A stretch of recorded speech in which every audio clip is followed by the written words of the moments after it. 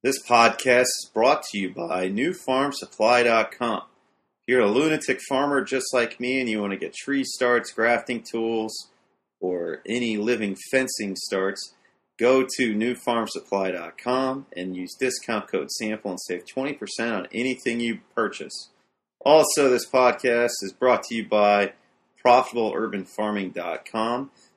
Click on the link in the show notes and save $100. Thank you guys and enjoy the show.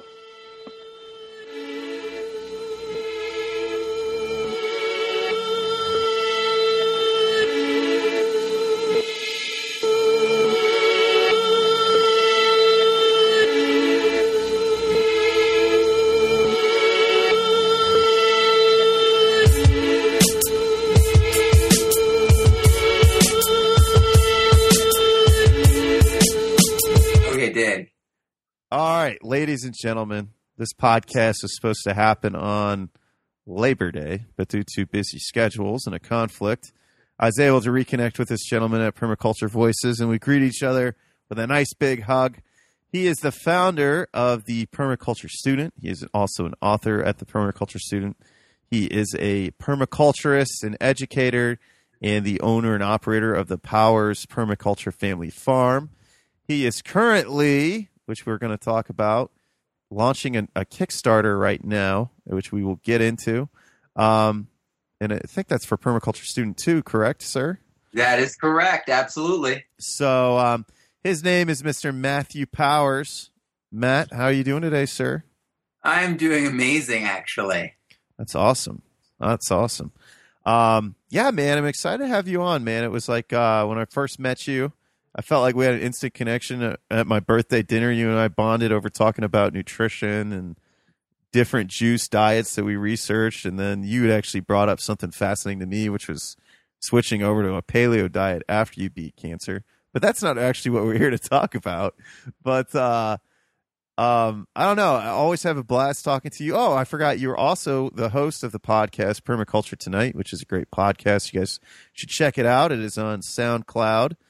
So anyways, we were just talking about a little bit before. Matt used to be a musician, and then we started talking about the audiobook that you were working on.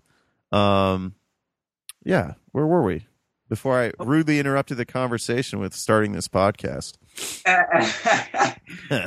Well, sorry. So the Kickstarter made its goal whenever I plan these Kickstarters, I always want to value add the people who have already given in. Yeah. And so after a certain point, I start creating things that are just for the people who are backers. So after we made our goal, I decided that, and my wife and I obviously discussed this beforehand, but we're going to make an audiobook about our journey. And we've kind of had like a wild journey. My wife, started flying planes when she was 8. I started skiing when I was 2. My first roommate, one of my first roommates, I had 3 roommates in a small, tiny room at a co-ed dorm in middle school.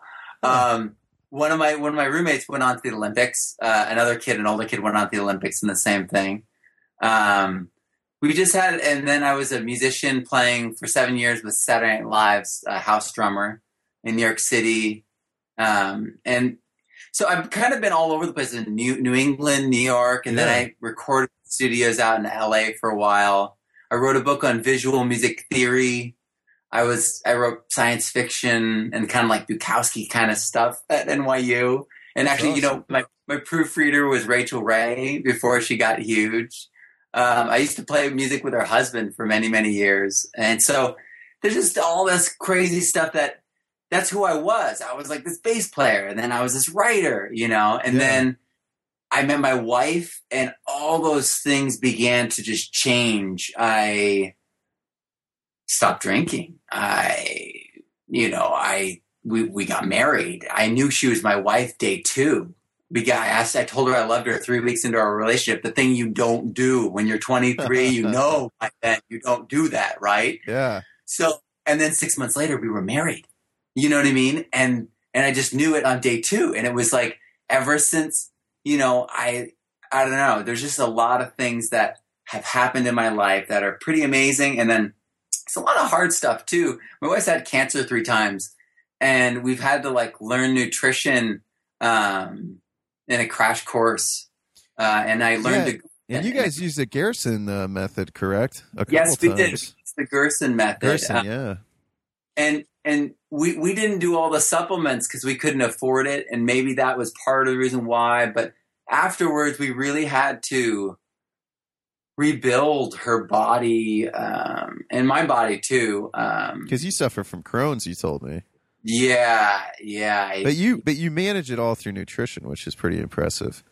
Yeah, I try. Yeah, I do it through all natural means. I do have a really handy set of natural supplement pills that are like, ground down marshmallow herb and like okra, and it's all these different things that make my stomach slippery. Yeah, and so that I can pass food easily.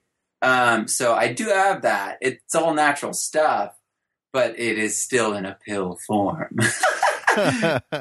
And I do use essential oils. I think those are, when antibiotics don't work, because they stopped working for me years ago. Yeah. You have very little options, and it gets real scary really, really fast if you're allergic, like my wife is, to like antibiotics. So she has no immune system. She had her thyroid removed, and they ablated her thyroid with radiation. And so, and like that, just, man, I could feel like the heat like rising in my body just thinking about how that time period in my life. It's going to be super hard to do that section of the audiobook. But it's going to be like catharsis for us, because it's so hard to talk about. But man, people have to know that grandmas are being given radioactive pills and then sent home on the public buses. Yeah. And that public bus seat is radioactive for 6 months straight for everyone who touches it. So, I stutter, I get like emotional when I think about all this, but it just has to be shared. And so, and especially because we found a way out of all that awful trapped feeling. Because how many Americans like feel like they're trapped right now, either in their job, their health, the crazy healthcare system that punishes you and prevents you from even paying out of pocket for things as soon as you sign up. If you don't know about that yet, oh boy. Yeah. So, I'm just, I am definitely intense, partially because of who I am just naturally, but another side of it is because of what I've been through as a husband and as a dad. My wife, she was diagnosed with cancer when our son was a few months old, and then had to be separated. And then I took care of her. So I was separate from the baby too. James, my son, James.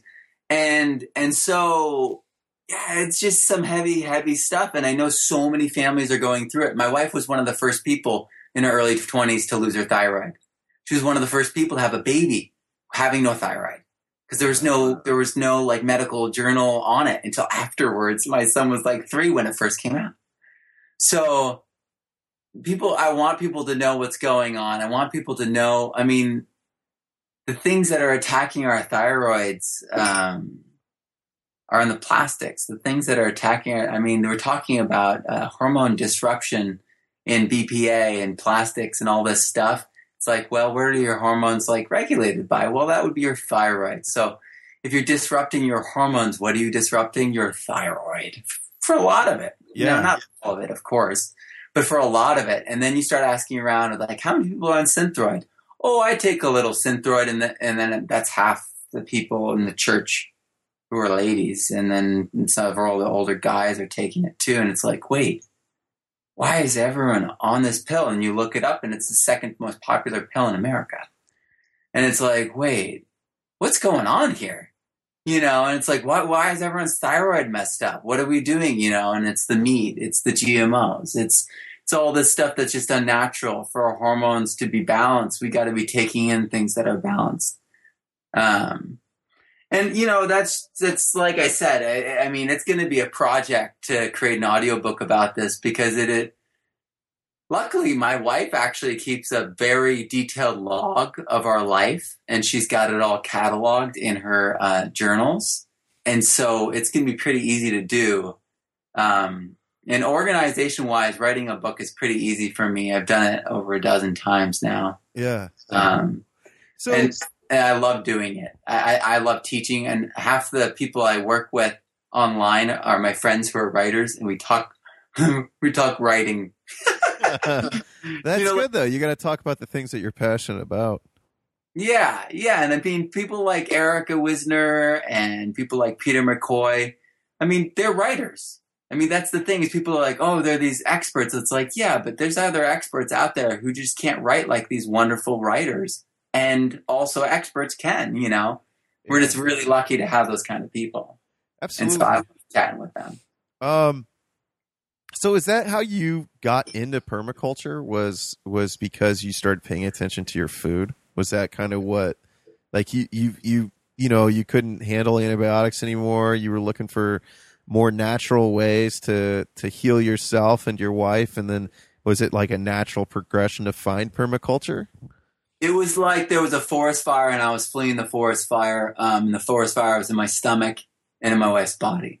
Yeah, and I was desperate, and like I would be doing sessions down in LA, and you know, bless my friends, like they just totally gave me space and allowance. But in the middle of sessions, I would lay down and be like groaning, you know, and not very professional, but I love all these guys and they love me and we've worked together for years. And so they just let it go. But I mean, I was in real trouble. I had to cut out all meat, and I started, you know, we started looking into not eating meat. And I had just, you know, just eaten what we thought was good for years, you know, just what was the more pricey thing that wasn't organic, just things that everyone eats at, you know, nice restaurants, which is all Cisco, right? It's not really great. Yeah. And so, and with my wife, the cancer just kept coming back. I mean, 3 months later, after we did the radiation, she got melanoma, like all up her leg, deep. And it almost hit her lymph node. And so they like, when they were doing the surgery, they were chasing into her leg after it. Just awful stuff, right? Absolutely. But like, to give you a glimpse of like what my wife is like, she forced them and made them put a mirror up and not put her to sleep so she could watch the entire procedure so she would know what they were doing and could talk to them. You guys are hardcore. My wife, when I met my wife, I literally said to her, I was like, you're a punk. And she was like, what? And I was like, I know you. You're a punk. And like, I just loved her. She is what makes me like, I don't know, just, I just knew, I knew her. And I didn't know where from, but she had my heart. And I don't know, it just was crazy. I was actually kind of seeing her roommate beforehand. And her roommate's getting married next month. So it's not a big deal, water under the bridge. But yeah, like it was the Seinfeldian switch sort of. I mean, the roommate was interested in me. I was kind of not really interested in her, but whatever.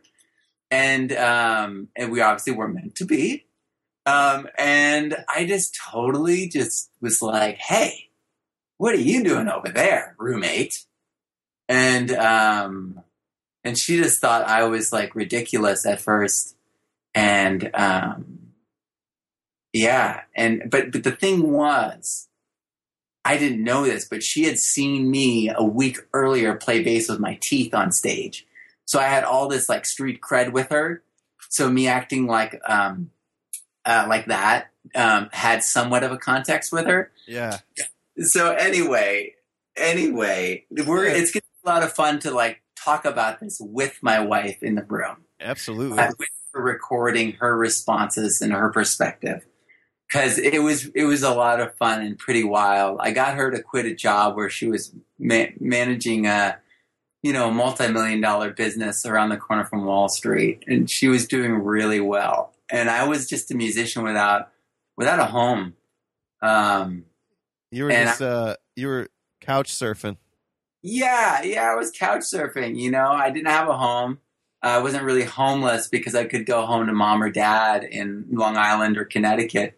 But I didn't want to go home. And some nights I would just spend the whole night walking, you know, because no one let me sleep on the couch. So when did I mean, so you met your wife, and you guys got married. You started going, but when did you stumble into permaculture? Because I mean, you've been on PBS. You've been featured on PBS, which I'll put links in the show notes, which are really cool short videos. Anyways, keep going. Costa did an amazing job. Michael does a lot of work here locally in our area, and just somehow found what I was doing and decided to spend some time over here. And we're planning on doing episode 3. We're really excited about it. I believe he is in Nepal right now, so he's on assignment, I think, or he's on vacation. I don't know, but he's in Nepal, I think, right now. And so hopefully when he gets back, and when I get back from going to Baker Creek for the Spring Festival, I'm speaking over there, we'll film something else and we'll get it out by late spring. That's awesome. So he's a good friend of yours, a good personal friend of yours? Well, now. No, but you get. So how did he find you to No, you said no idea? Yeah. The thing is, I mean, other than what I do on Facebook and social media, I don't make cold calls. I connect with people who are experts and who are working in the field to try to get the best information for my materials. And because my materials are for kids, they all want to work with me. Yeah. They want to make sure it's correct, really. And they also, they're excited because this is important to get out to kids.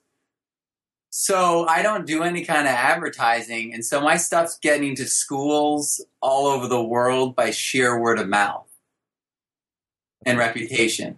That's pretty awesome. And you do have quite a following. I mean, it's pretty impressive to crush your Kickstarter goal in, 14? You got 14 days left, so it only took half the month. Yeah, it's pretty amazing. It should be. It's pretty rewarding in a sense. Like it's a good sign that what you're doing is right and it's forthright. You know what I mean? Like because I'll just say, like, Matt is really this high energy in person. Like if anybody ever gets the pleasure of meeting Matt, he's one of the most fun dudes to sit down and talk to because everything is 100% genuine about you. Well, thank you. I try. I mean, that's the thing when you get to choose what you do with your day and time. You can be generous with the things you can be. You can choose the person you want to be, and you don't have to be two people. You don't have to be, you know what I mean? You don't have to contort yourself. You can be free. And I just think that, I don't know. I mean, I wouldn't want to be any other way other than the same as I am in person as I am in public. That was one of the things about Rachel Ray, like early on when she was, becoming a star. People were like, wow, she's amazing. And I'm like, she does 5 filmings a day. She's like that all the time. And that's the only way you can do that. If you can show up and improvise, if you can show up with nothing and no notes, like I'm speaking at Earth Day in San Diego at Balboa Park. I'm going to draw up some rudimentary things and gather some things, but I'm just going to go up and speak from the heart. And if you know your stuff, if you are committed, if you are one with your message, you don't need anything. You are it. You are the message. You know what I mean? Absolutely. And so I seek to be whatever I want, whatever I seek to embody my beliefs. And so that's what's been the most liberating thing of being my own boss, of empowering people. Because for me, it's like, I've been empowered by all these people through this Kickstarter, through this, this is really an anarchy format, true, direct democracy, voluntary. True choice when we create businesses this way. And so this empowerment, I've been able to turn this around and then empower people all over the world. Like all my translations, I don't really put this online or anything, but all the translators dictate the price. Yeah. They're all donated. And because of the way print on demand works, I'm not going to see any money. We're going to set things at like $12 a book, and If any of you do color on print on demand out there, you know exactly how that's zero profit. But the idea is all those translators in those countries can use the resources for free. All the digitals, they can print out as many as they want, give it to as many schools as they want.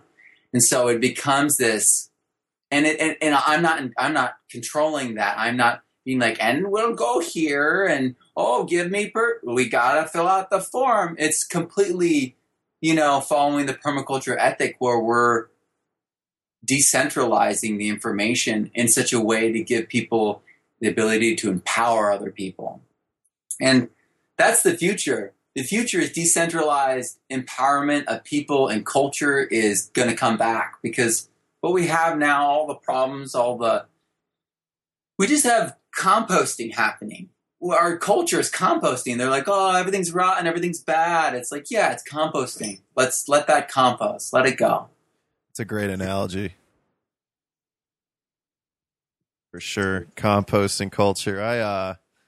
Yeah, that's interesting to think about, Matt. I never even thought about it that way. But I agree. I think people are, people need to get over themselves, and people need to let things go and just kind of embrace, I don't know, go with the flow. You know what I mean? Like, that's always what I try to do, but I try to go in my own direction, if that makes sense. But everyone has their own direction and their own season. All things in their season. A person listening to this might be stuck in a contract for the next 2 years with some big corporate giant, and they're desperate to get out, and maybe they're looking for a way out, but they don't want to be judged. They're stuck. Yeah. You know what I mean? There's so many people like that in America. And if we get them the information that's in my book, and the information that's, like in Eric Tonesmeyer's book, and in, holistic management, and in, all these different, like Peter McCoy's Radical Mycology, all these huge books of information I'm boiling down so that they're introductions that are correct for these bigger volumes, so we can create a curricular path and a collection of educational materials that gives a clear outline for how to be regenerative earth dwellers or people or citizens of the earth or whatever. But I mean, I love people everywhere. I don't like a person more over this border or that border. We're all just people. Yeah. The social construct of countries and nations, it's just kind of silly. I mean, right now it's something that we're forced to live in, and there's different countries that give you different benefits and everything else like that. But I mean, just for me personally, and I know you personally, like, I try to control myself and my block. I try to make an influence on my block and on my street and maybe in my city. And then, try to own my space on the internet and try to be a positive influence for as many people as possible. That's awesome. I wish I did more on my block. I mean, I'm in California in the foothills in Madera County. And so people are, if you give suggestions to people, that's insulting in this area. So, like, what you have to do is be the Pied Piper, as my one of my teacher mentors used to say. You got, and that's the thing about education. It's like the students have to want to learn it. Otherwise, you're pushing and pulling, and that's not learning. And so if we really want people to change the way they live, we want people to be self-reliant, we got to make it look nice. We got to make it look fun. We got to make it look like lucrative. And you gotta create a doorway that looks good for people to walk through. Absolutely. Though I will say that many of my videos, I work with like pallets and chicken wire, and I do things in such a way that I prove that anyone can do it. Yeah. Yeah, man, I think it's important to get in where you fit in. I think that's the biggest thing. I think just getting started and then learn as you go. I think for me, like, it's weird for me to think about, Matt, because, I knew, I was telling somebody before, like, I was obsessed. I wanted to, like, get a house sometime. Whenever I did have a house, I wanted to turn my yard into a garden and, grow food, not lawns. And then I never thought I'd fall down the rabbit hole of permaculture, go to Permaculture Voices and everything else like that. But it wouldn't have happened had I not gotten started, which is my point. Like, if you keep going and you keep investing in yourself, and then all these doorways are going to open up for you, and you're going to meet cool people, and you're going to be able to network. And I get to sit down at a table during a conference and eat Matt Powers' olives that he's grown and homemade hummus, which was delicious. So, I mean, and it's I don't know. People need to follow their hearts, but I think it's just cool. It's cool to think about, Matt. It's cool to think about just the community of permaculture and I don't know. I think just it gives you hope again in reality, because the whole idea of that, I mean, yeah, there's some stuff that's messed up. Like, Neil was talking to me about the aquifer systems and everything. And yeah, I mean, that's definitely a problem. But I mean, but at the same time, there's people that are trying to do things that are regenerative, or there's people that farm like you do, and so, and Grant Schultz. And I think, it's ultimately, man, it makes life exciting again. It makes, so I don't know where I was going with that rant, Matt, but, I love it. It all flowed out, but we still haven't talked about, Matt, how you actually got into permaculture. We keep going down these different rabbit holes and everything. So when did you first discover permaculture, Matt? Okay, so I was so being a teacher is kind of a roller coaster during the school year. So it was during the school year, and it was Sepp Holzer, and it was Paul Wheaton's videos on YouTube. And then I found Jeff Lawton's Food Forest. I think it was being streamed not loudly on somewhere. And I watched that, and I watched the Rebel, the Agro Rebel. And so I watched these programs online for free. And I've never seen the Agro Rebel. What's that one?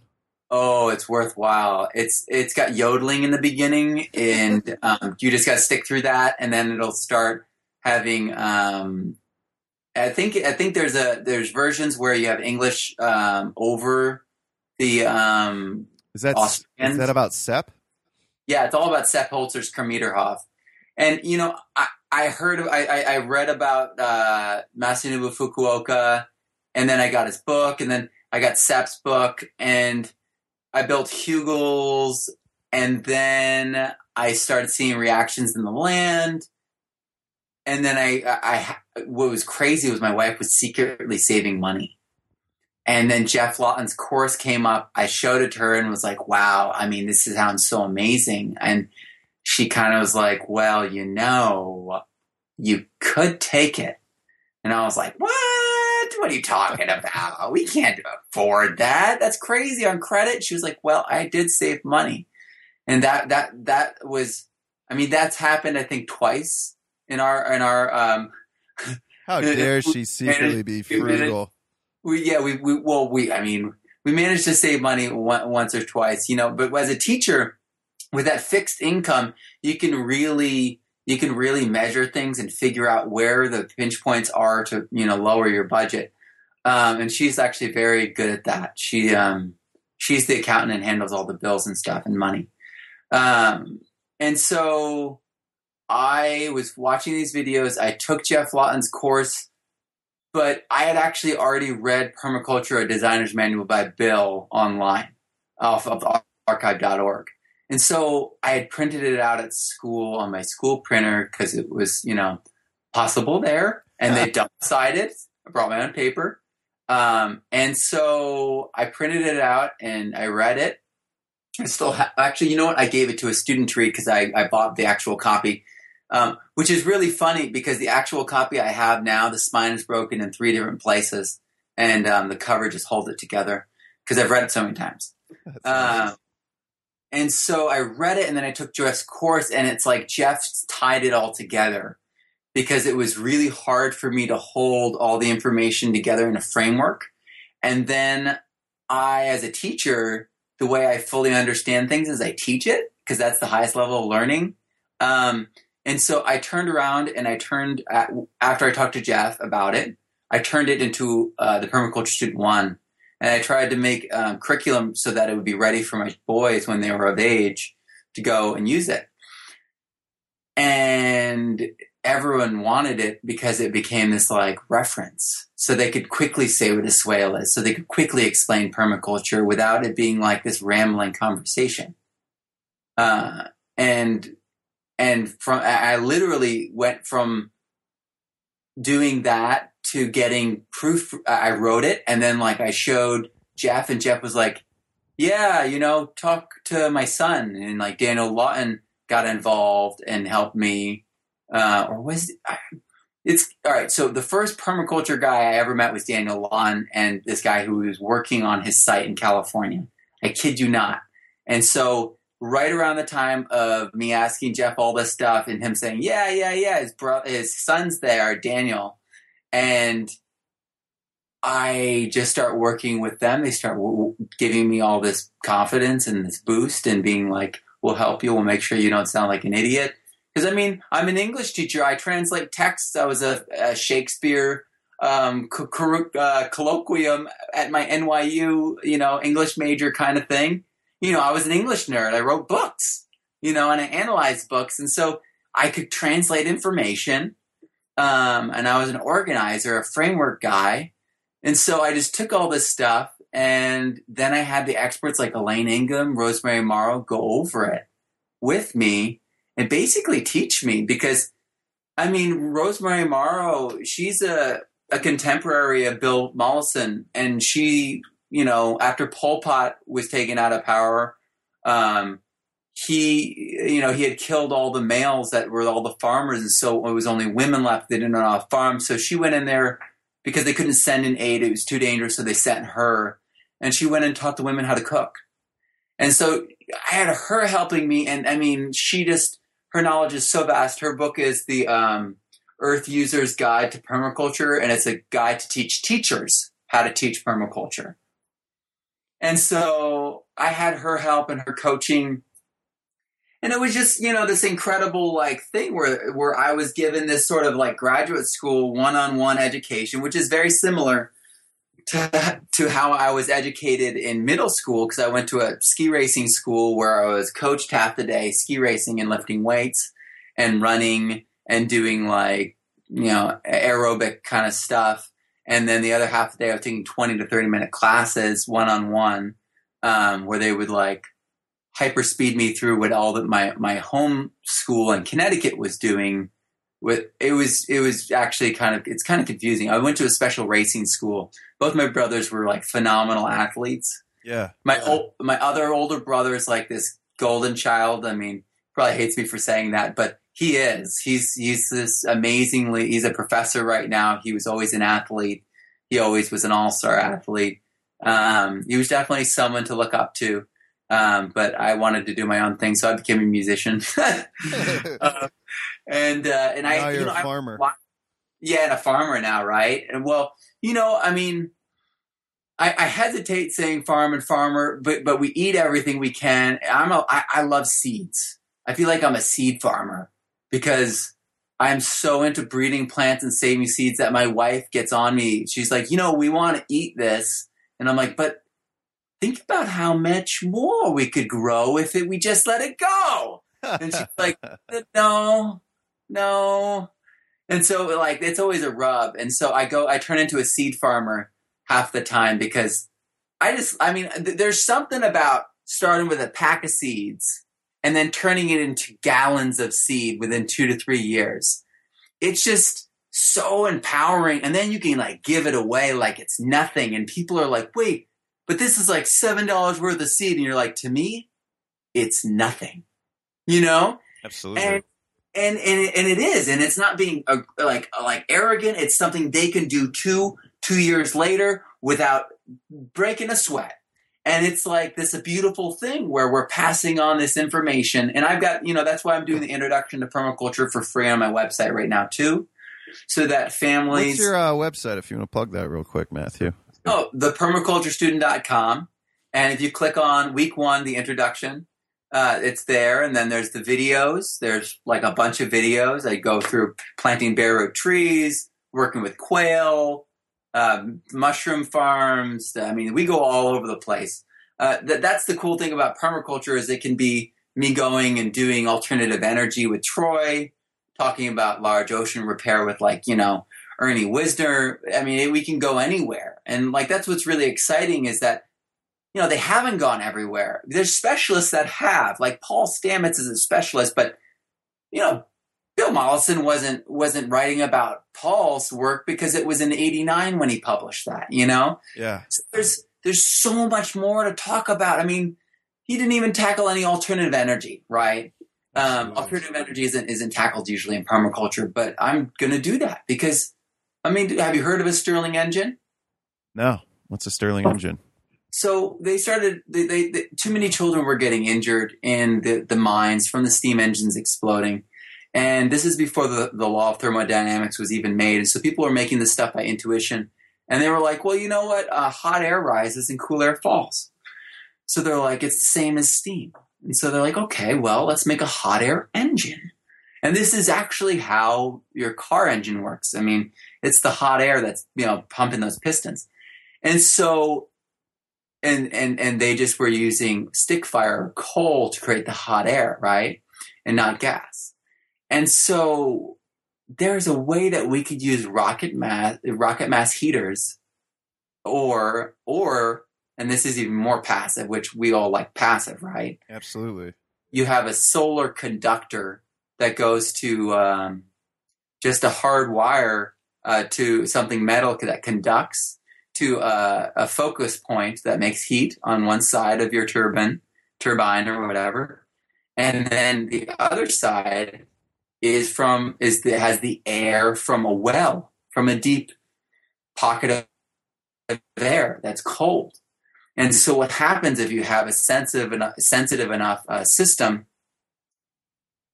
you have this exchange of hot to cold, and you can turn it because it's that exchange that drives the rise and the fall. And there's a bunch of different ways to organize this. It's actually probably limitless, but a Stirling engine is one of them. And it's just the difference in pressure. And I mean, we all can understand that. Another kind of cool thing that we have, and this is another historical thing that's actually still being used in Canada. There's an air plant in Canada, and then there's the summer mansion in St. Petersburg that Peter the Great had built, uses a trompe. The air plant uses a trompe too, and what it is just falling water down a mine shaft or a deep hole, and it captures all that air. And then if you take that mine shaft and travel horizontally, and then give a gap above it for the air to collect and make pressure, you can create a release for both the water and the air. And the water come out as a geyser, and then the air comes out as cold, pressurized air. So that's free energy. There's no emissions, and it's constantly working. And this has been going on at a mine in Canada for over 70 years. They're getting free energy with no emissions. So that's pretty exciting. And then just talking to Troy Martz and Ernie Wisner, I came up with this idea. And I say I came up or I hit upon this idea because you would have come up with this idea. My son would have come up with this idea. Everyone would, as soon as they got this key information. Biofuel made from algae creates a biogas as it breaks down and turns into this, raw element that can be refined, just like Oil Canada oil refinery, just the same way, because it has all the oils and lipids. And people have heard about that. The Carter administration started this years ago. So everyone kind of knows about that. They're like, oh, that's cool. So you can burn the biogas for electricity and then return the carbon dioxide to feed the algae under panes of glass with photosynthetic growth, right, and blooms. So everyone gets that. That's great. My whole thing, as soon as I heard that, was like, okay, why don't we put these on top of all the old oil refineries? Yeah, make your electricity, but sink that biofuel right back into the ground, because that would just be a carbon sink, right? Absolutely. Now, is it easy to set up? Like what? Because I know a lot of the criticism of a lot of renewable energy is that it's really expensive to put into place. Do you know? They are already building these, and the thing is, it's all about small scale, right? Absolutely. So if we could just create small scale operations that run themselves, we could cap oil wells and have, and we want to draw on the atmospheric carbon. I'm not just saying have a closed loop system. I'm saying make sure all the carbon that you release from burning the biogas goes back in. But we need to draw on the atmospheric carbon to feed these algae flushes in order to actually make it a carbon sinking event. But if we capped wells with these, it would begin the process of reversing it really rapidly, and it would generate electricity. And so it solves a huge ordeal. And because there's so many dead wells, there's so many little power plants already just waiting to happen. And they already have pumps on them because they're ready and willing to restart these wells all the time, right? Half of them are being fracked right now. So yeah, especially in Ohio, we got a ton of fracking going on here. And but with the oil, I don't know. I don't want to take away. Anyways, keep going. Stay focused before I drew it up. Obviously, there's costs that go into this, but the reality is, if we create power plants for our communities this way and just create them and hire private companies and do this sorts of things that people can monitor for transparency, because we can use our taxes locally and monitor things transparency-wise and be on that company just fine. As soon as it gets away from the local, it all goes out the window, whether or not you're monitoring them for real. So we could actually make these cost-efficient and create these power plants. But it takes community demand for sure. Yeah. And it would take us not creating a carbon tax, not doing that sort of route. It would have to be direct. Yeah. But, the thing is, we have to make something that makes sense first, and then it has to make enough to make a dent. And then on the same time, we have to, in the reverse, take back our consumption levels. Absolutely. You know what I mean? And not only that, all of our waste needs to turn into a carbon sequestration event. Yeah. Which it can. And I go over that in the book.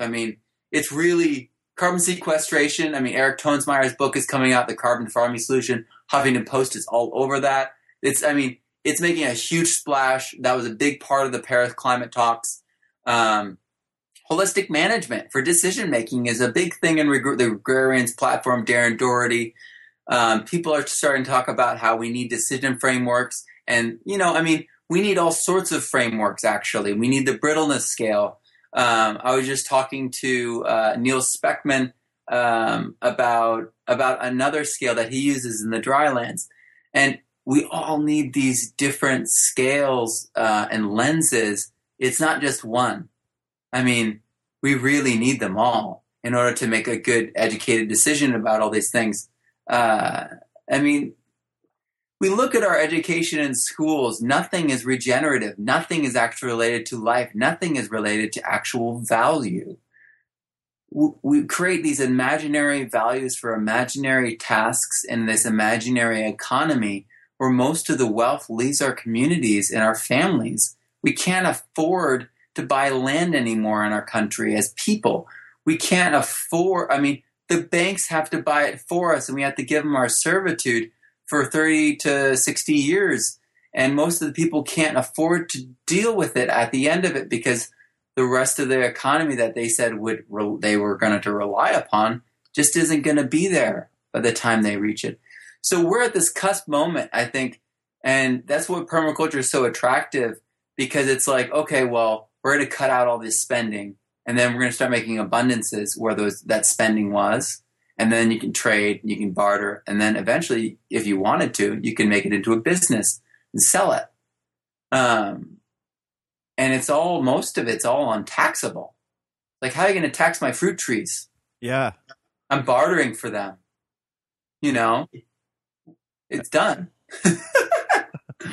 Yeah, or it's even I think Jack Spirko makes a good point with, when I started making my own cider and I started drinking my own cider instead of paying money for beer.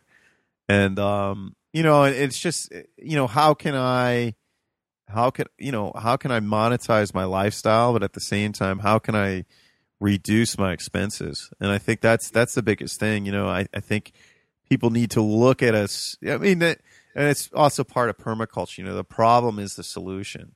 So what's your problem? And try to figure out a way to use that problem to solve itself. What do you do with your cider mash? So I don't make it from apples yet. I'm not that that you mean like the residual like apple mash that you make?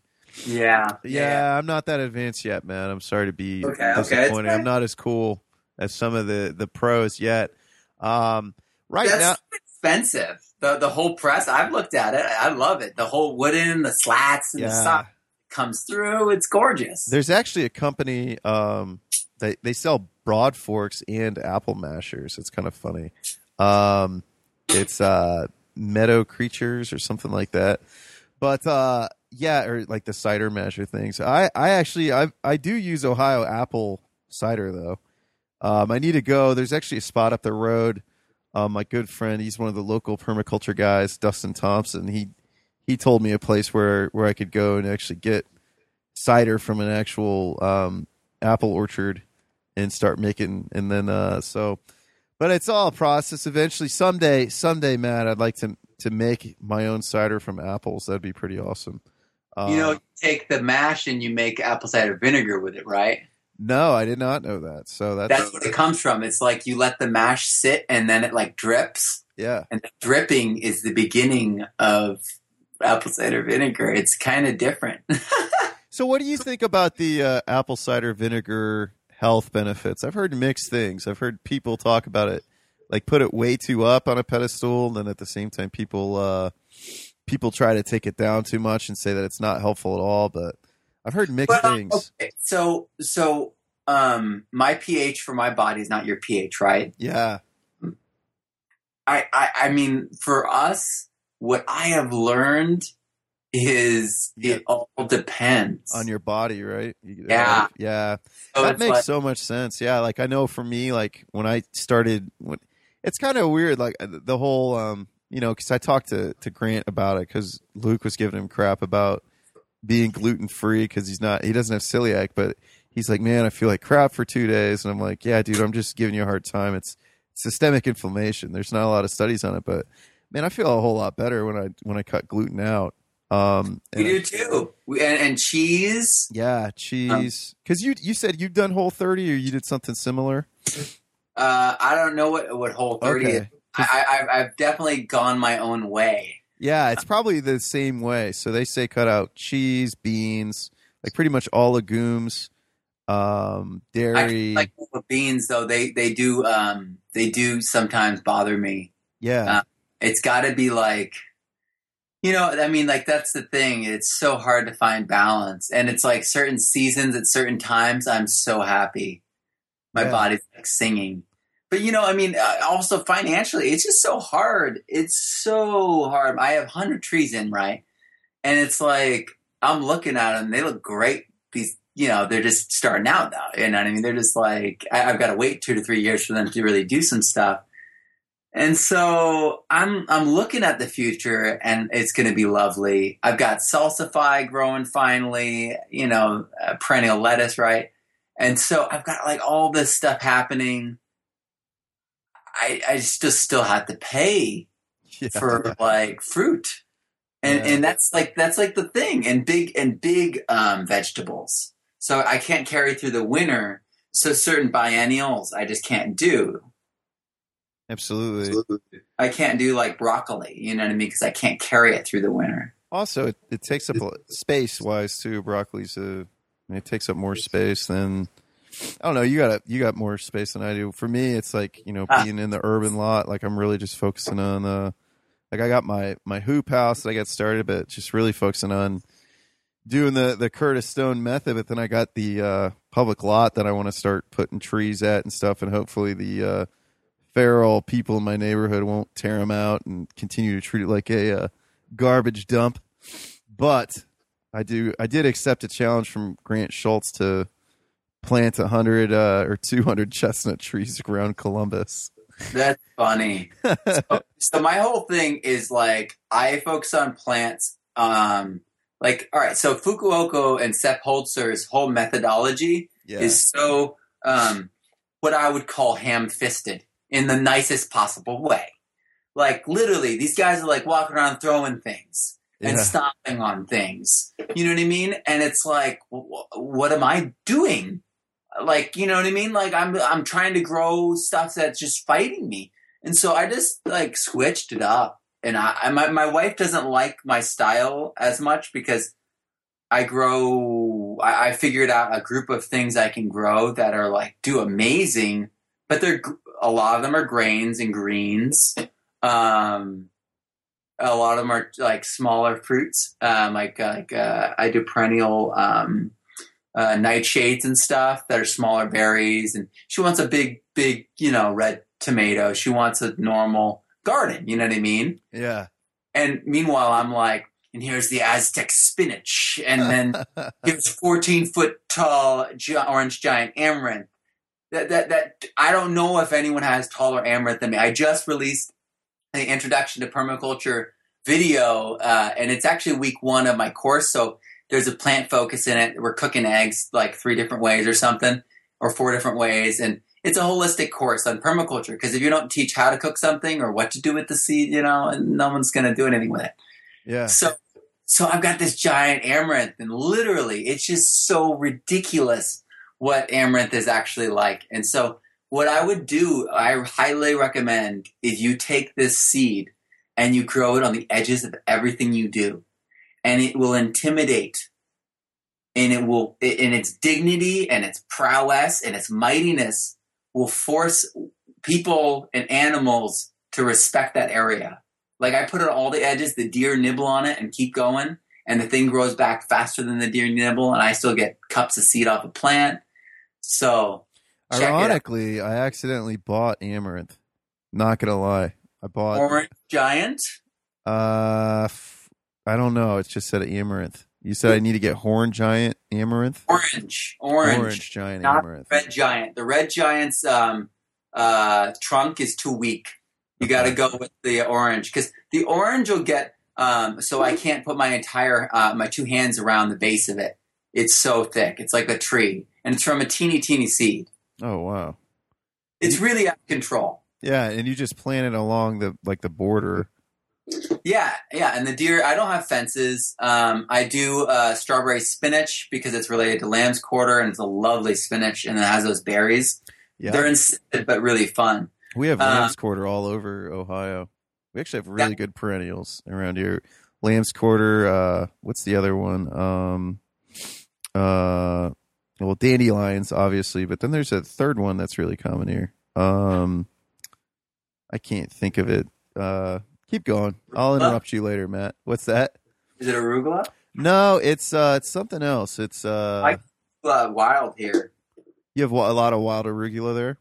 Yeah, I don't know if it is like truly wild or if it's like the fennel in California. Because the fennel in California you see on the side of the roads were originally put there by like a traveling like archbishop or something. No, he just liked fennel.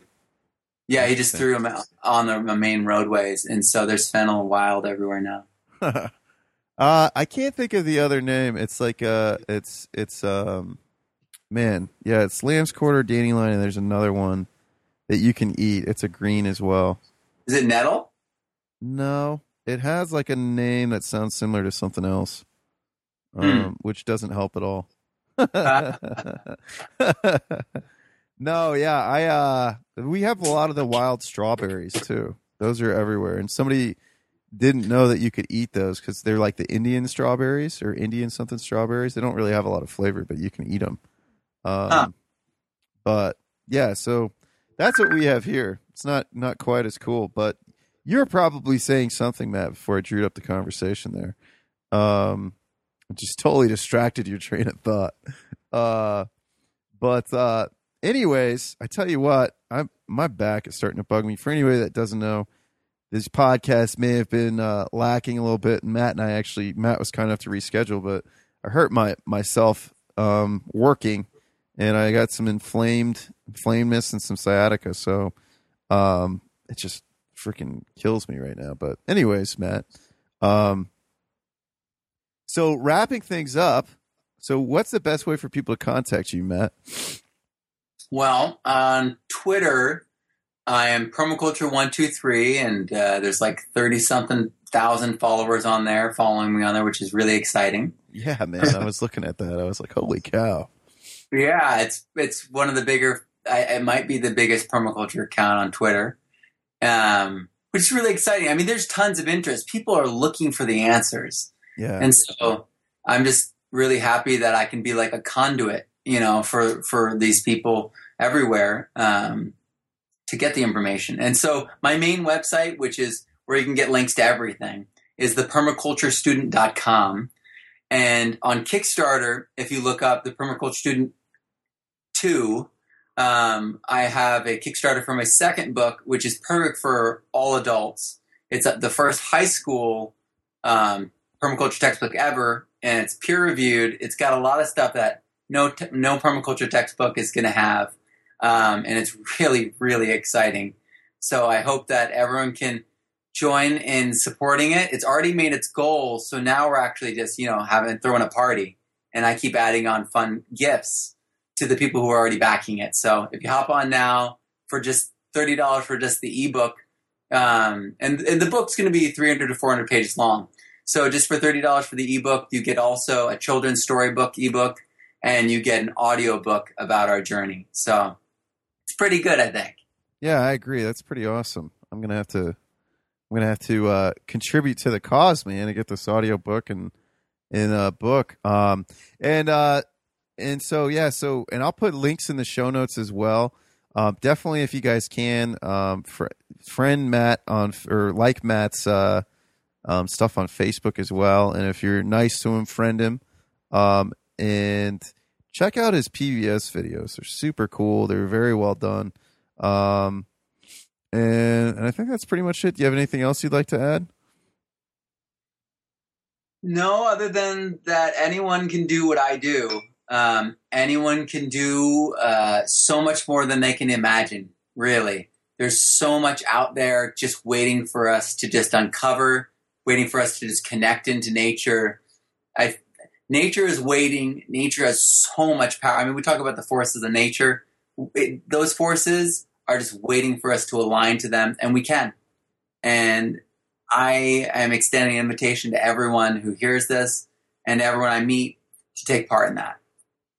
That's awesome, guys. So take some action on that note, guys. Thank you so much for tuning into another episode. Looking forward to bringing you guys some more episodes soon.